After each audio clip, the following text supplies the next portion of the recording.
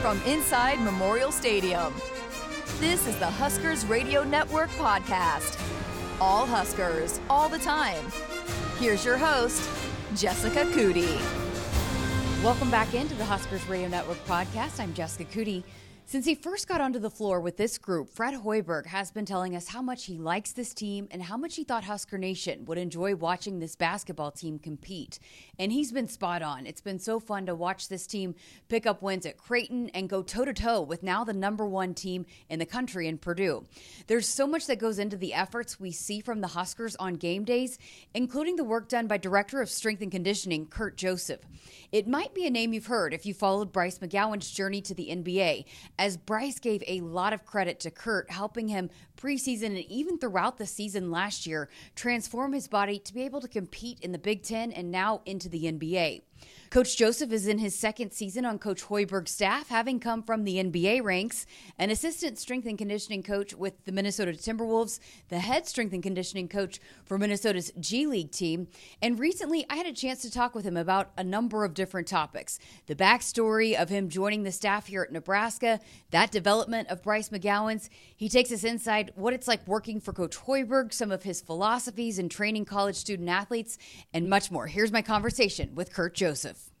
All right, well, Kurt, we will talk about your background and how you got here and all that, but I can't bury the lead here. How about that atmosphere inside Pinnacle Bank Arena on Saturday? You seem to be having a good time over there on the bench. I really get into the games. I mean, I used to play college basketball. I was a walk-on with Long Island University. We won three straight NEC championships. And, you know, the max capacity was close to 3,000 people. Wow. So it is much different at the mid-major level in comparison to the Power 5 level. So I really get into the games. Well, let's get to know you a little bit better. Your background, you just came from the NBA. You spent some time in the NBA, but how did you get to know Fred Hoiberg and know that you wanted to be a part of his staff here at Nebraska? That's a good question. As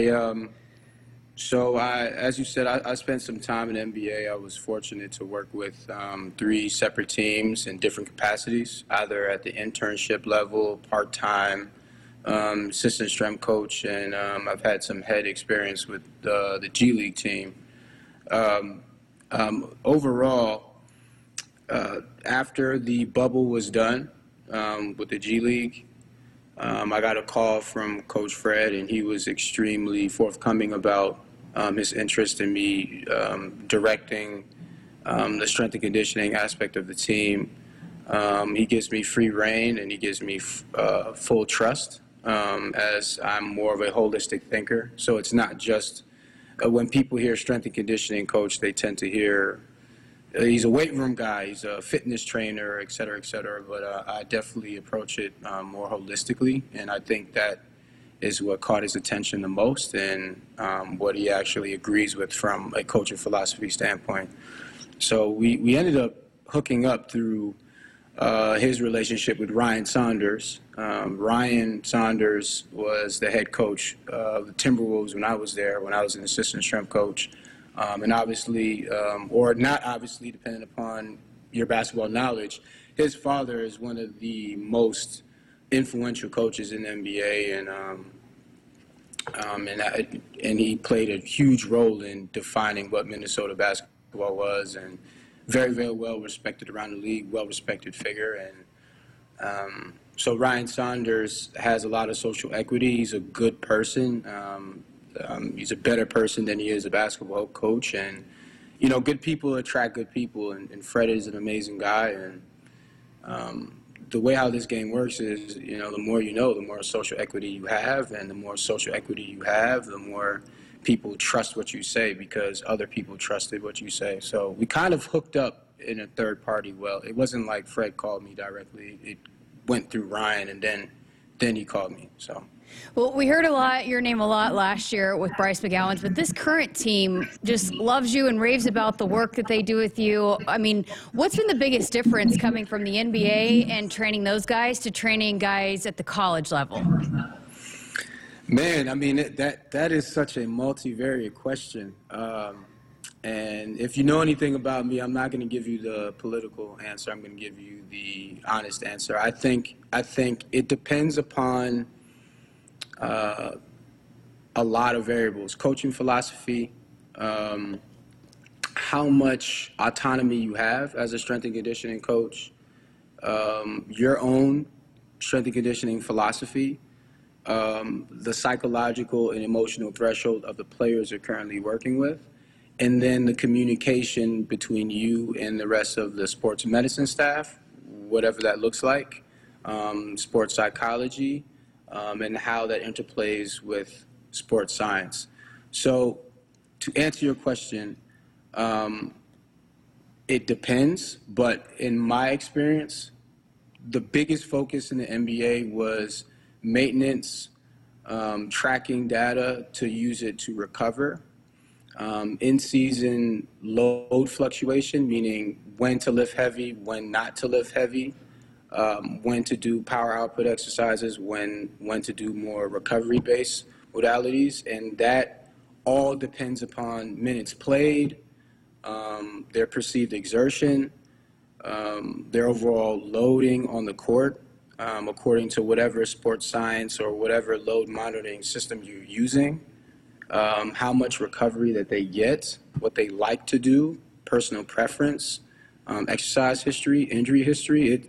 It's a lot in the NBA because on average it's a lot of travel. I mean, you have 82 games, and on average you travel over 50,000 miles per year, where in college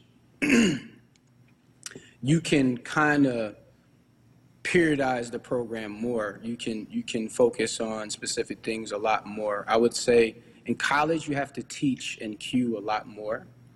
You have to, I don't want to say micromanage, but you have to be extremely vigilant to how they move, because some players don't have the same exercise history as other players, where in the NBA they come in with a specific type of exercise history, and your predominant goal is keeping them on the court, where in college you can kind of load and periodize how much weight they lift in conjunction with how much skill work that they get. But it's a lot of teaching. Now, I'm not saying that NBA players know everything and that you don't teach them anything and you tell them an exercise and they just know it, because I've dealt with some pretty green players at the NBA level. But that depends upon the variables that I just said about, right? Like exercise history, right, et cetera, et cetera, et cetera. So depending upon what the philosophy is of your coach will dictate how much coaching you actually do as a strength and conditioning coach. I hope I answered your question. Yeah, no, that's fascinating for sure. So because you have a history with the NBA and we've seen, you just talked about what all the different variables are. How much does that help you get guys to buy in? And a guy like Bryce McGowan's who, hey, I've just been there. I know what it takes. I know what your body needs to be like in order to be able to compete at that level, because let's face it, a lot of these kids that come in, that's their dreams and goals, is to get to that level to play professional basketball. So how much does that help these kids buy into what you want to teach them day in and day out?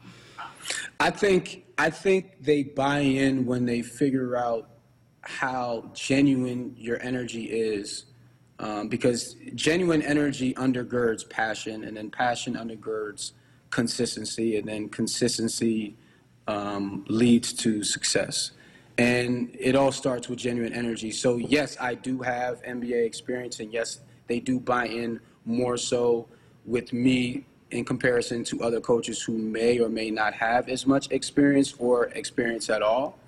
But if my energy wasn't genuine about what I'm talking about, if I wasn't as passionate about it, and if I wasn't as consistent in showing them the exercises and even jumping in the workouts with them, or by the time they walk in the gym, I'm already drenched with sweat because I'm already working out myself, I think all of that plays a significant role in them buying in to what I'm saying.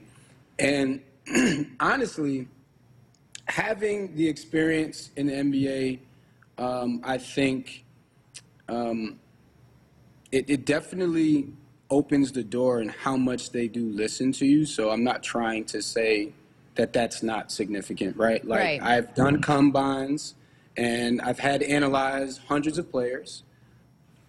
I've sat in those rooms and made decisions throughout the season, and I know what decision fatigue feels like, and I understand scheduling in the NBA. So I can also speak to that aspect as well as the assessment aspect of what certain GMs would ask for, what teams are looking for, how you fit within specific teams with your talent level or in comparison to what your potential of your talent level could be, and how important that is to specific teams. So it definitely does help, for sure. But I think for college kids to buy into you, they want to be able to relate to you as a person. Right. And they want to know that you're human, and they want to know that you care about them overall, not just basketball. I think they want to push themselves harder because I can call them out in a respectful way.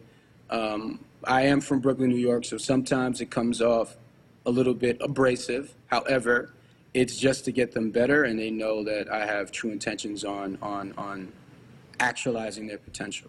Yeah, and I think on that note a little bit is Bryce McGowan gets drafted. He could work out anywhere he wants, and he wants to come back here and work out with you. And I know this program has an open door policy too with Coach Hoiberg of getting former players back, and they want them around the program. What does that say about, again, just this program and that they want guys to be able to come back? And hey, I mean, even Isaiah Roby had told me that he didn't even play for Fred Hoiberg, and Fred Hoiberg's like, hey, come back anytime you want. I mean, how important is that for a program to have that open door policy for these guys that have gone on and are doing other things? I think Coach does a tremendous job in being not just an X and O coach, and everybody talks about his genius as far as X and O's, and then when you're a genius in specific things, people tend to try to take the human element out of you. But I think one of the most underestimated parts of him is his personhood and how much he listens to you. I mean, there's been things that I've told him months ago that he'll come back months later and say, oh, how is this and how is that? And you don't necessarily know he's paying attention to all those things. And I think that's what adds to an open door policy, right? Like, it makes players want to come back because you didn't just give me transactional energy, like, okay, you play for me and then leave, get out of here. That's not how Coach operates.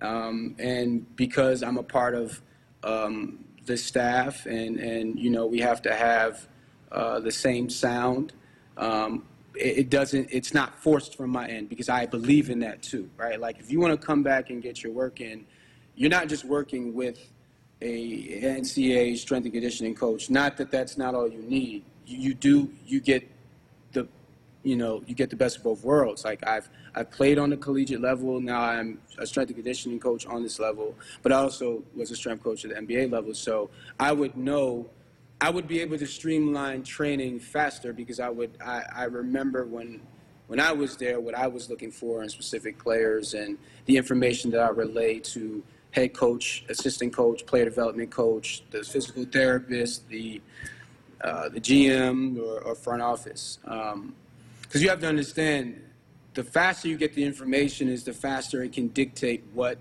the people with the money do to draft whoever player. So our part in the combine is extremely essential. I mean, sometimes we'll be there with books of information on everybody, and this is what I explained to Bryce when he did come back. It was like, they're looking for these specific metrics, and you have to fully buy into this process.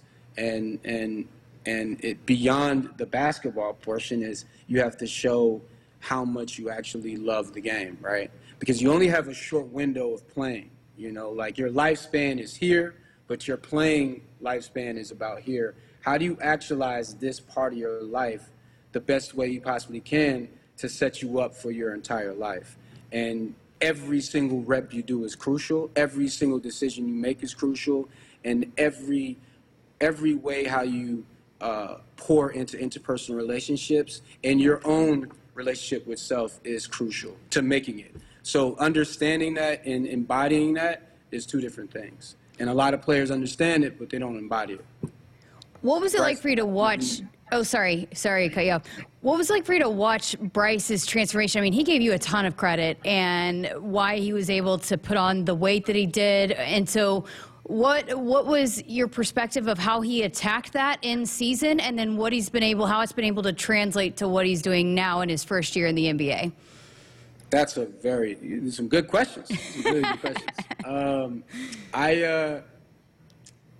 The thing about Bryce is he's extremely skilled, he's extremely explosive, but for him to take 82 games, the travel, and for him to guard and switch positions in the situations as they present themselves in a game, from a 6'2" guard to a 6'9" guard, he has to be not only strong, but he has to have good response time. He has to have mobile hips and stable hips at the same time. So training someone in season to get bigger is extremely difficult, because off season it's much easier. There's less load on the court. There's no games, and you have more control of your schedule to get off of your feet and for you to eat and recover, which is our sports nutrition department plays a huge role in that as well, as I kind of collaborate with them a lot.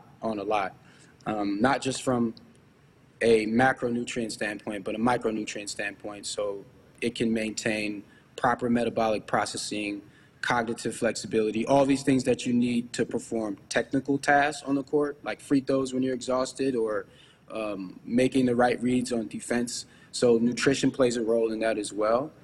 And him buying in over the summer with all of that led into in season, and I told him, like, hey, for you to finish at the rim with contact, you need more muscle mass, more lean mass, but you also need more or mobile tissue as well.